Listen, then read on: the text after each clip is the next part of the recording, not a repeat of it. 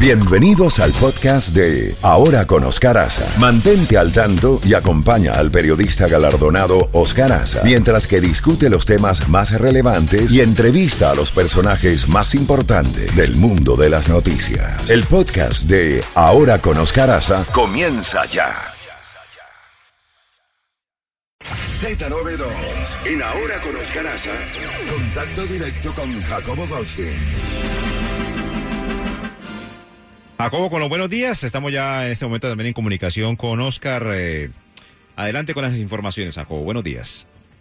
Sí, buenos días, Caferro.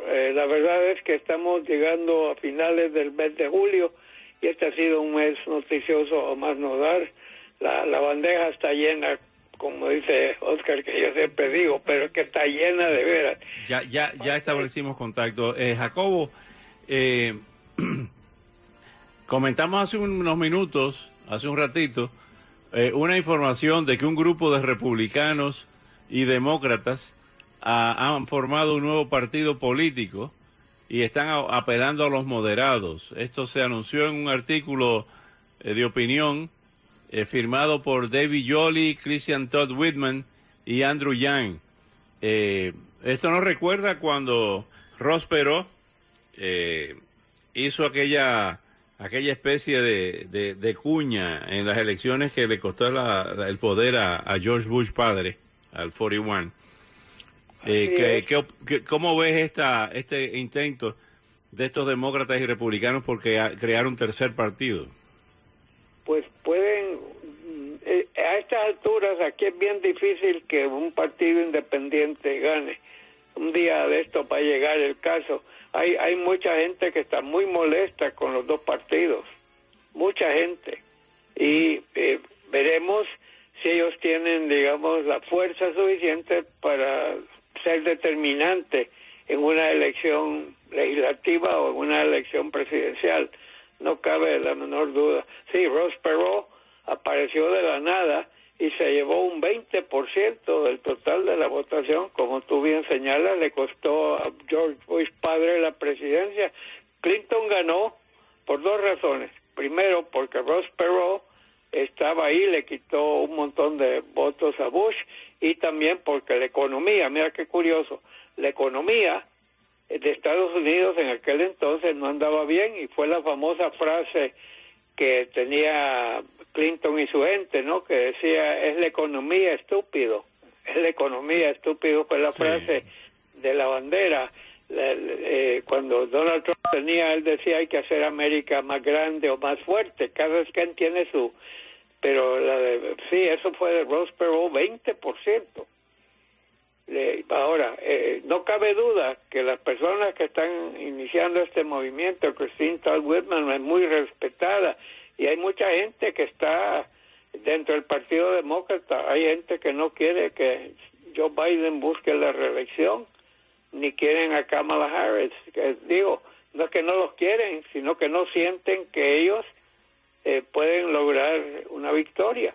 Entonces, está pesando, y hay muchos republicanos que no están muy conformes con la forma en que los republicanos se han comportado, los gobernadores, con toda una serie de leyes y de cambios, y esta lucha por mantener la democracia incólume. La Corte Suprema de Justicia se ha politizado. Entonces, hay mucha gente que está inconforme en las encuestas que siempre leemos, y te digo números. Uno de los números más importantes es qué piensan del Congreso. La población, 18% lo ven bien, y un 79% lo ve mal. Así que dentro de la ciudadanía existe esta cosa antipolítica tradicional, porque en el Congreso están los dos partidos. Así que podría ser un factor importante. Vamos a ver si... yo siempre he dicho que el secreto de todo esto está en si Donald Trump retiene esa popularidad que ha tenido, o si no es él y es, digamos, el gobernador de Florida, Ron DeSantis, pero con las políticas de Donald Trump, si esas se pueden transferir Así que está bien interesante. Y los demócratas, pues no sé si hay otra figura que está sonando. Se habla un poco del gobernador de California, pero en realidad sí, puede tener algo que ver, Oscar, un partido independiente. ¿Qué más tenemos, Jacobo? Bueno, tenemos lo que comentábamos contigo ayer, Oscar, que la inflación sigue, todo subiendo. Tenemos también que la gasolina ha bajado 15%. Estaba hace 3 semanas, estaba a $5 un centavo, ahora está a 4.30. Es un bajón de 71 centavos, todo ayuda. Pero hace un año, Oscar, la gasolina estaba, creo, si no me equivoco yo, a 2.70 y algo. O sea, que te estamos pagando por eso y es un problema serio. La economía sigue siendo la economía estúpido, porque lo estamos viendo repetido. El presidente Biden tiene muchos problemas con la forma en que maneja la economía. Ese es otro factor que las encuestas traen, que 37% dice que la está manejando bien y 58% que no. O sea, es toda una cosa y vamos a ver qué es lo que pasa en este momento. Políticamente esto verdaderamente es un verdadero revuelo. Vamos a ver qué va a pasar. Joe Biden por fin consiguió que el líder republicano del Senado, Schumer, se haya puesto de acuerdo con el senador Manchin de Virginia Occidental, que sí ha aceptado finalmente que se trate de pasar un presupuesto que traería consigo 3.6 billones de dólares, creo, no me acuerdo exactamente, una cantidad bastante grande. No es la que quería desde un comienzo Joe Biden, pero todo ayuda y esto puede ayudar y ahora será suficiente eso, porque muchas cosas que ha hecho Biden son buenas, pero no se las reconocen. Biden para mí es el que mantuvo vivo la OTAN estaba cayéndose, pero cuando vino lo de Ucrania fue Biden el que mantuvo esta unidad, digámoslo, con la OTAN, que todavía existe, aunque Vladimir Putin está haciendo todo lo que está a su alcance para tratar de que varios países europeos que han estado con castigos para él económicos y políticos, que la gente, Putin está apostando que la gente se va a cansar de que el precio del petróleo anda por las nubes, que los alimentos, los granos básicos, y que van a empezar a no estar tan unidos contra Rusia, pero todo eso está en el aire.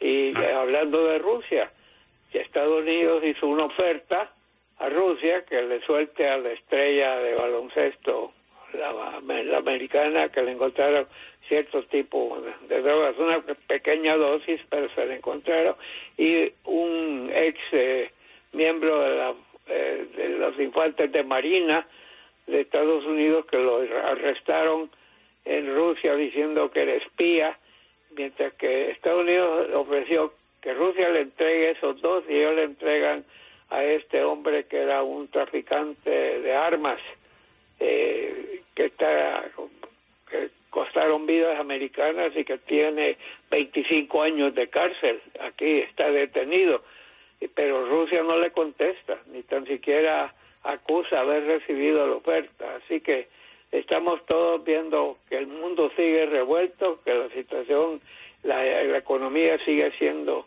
el factor, y si eso no fuera suficiente, el clima, el calor. Por cierto, que esa medida, si se aprueba en el Senado, incluye dinero también para la lucha contra el calentamiento global. Hablando de eso, el calentamiento global, los fuertes aguaceros en Kentucky han provocado 8 muertes, y realmente es impresionante las inundaciones, las personas en los techos de las casas. Esto fue en Kentucky. Los incendios, Oscar, que ha habido de todo. Por un lado incendios, por otro lado inundaciones, tornados, vientos huracanados a cada rato. Es como que fuera una peste que se está regando, y hasta el momento, este ha sido un año tremendo.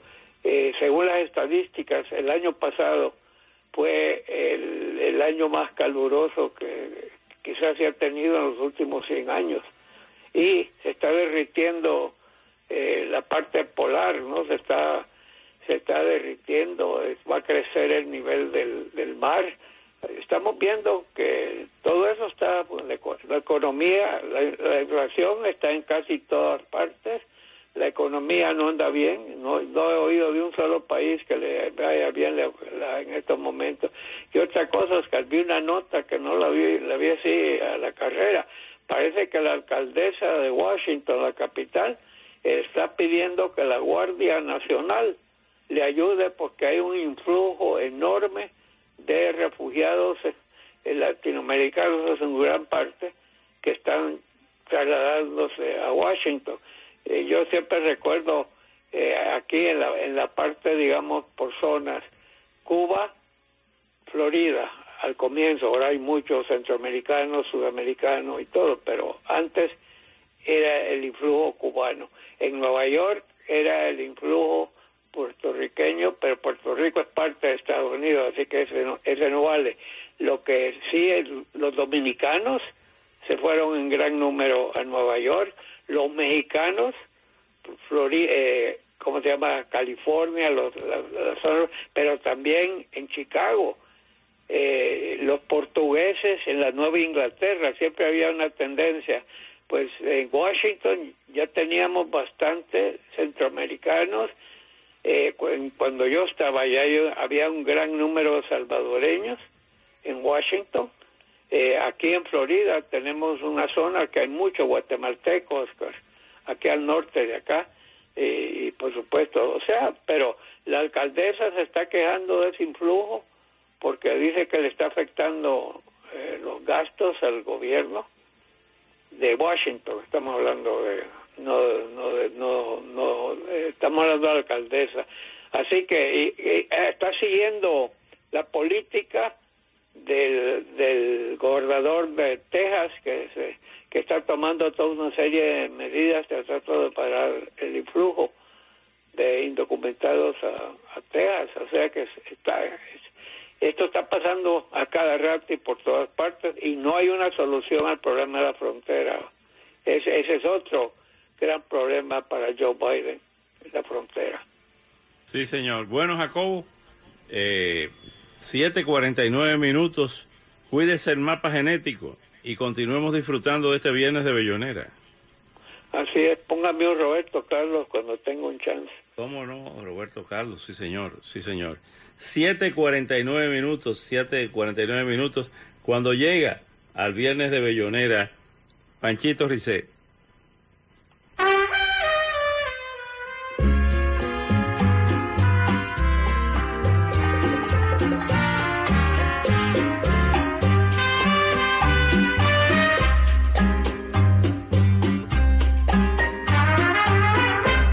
Me muerdo los labios para no llamarte, me queman tus besos, me sigue tu voz, pensando que hay otro que pueda besarte, te llena mi pecho de rabia y rencor, prendida en la fiebre brutal de mi sangre, te siento clavada como una obsesión, te niego y te busco, te odio y te quiero, y tengo en el pecho un infierno por vos. Te odio y te quiero, porque a vos te debo las horas amargas, mis horas de miel. Te odio y te quiero, vos fuiste el milagro, la espina que duele y el beso de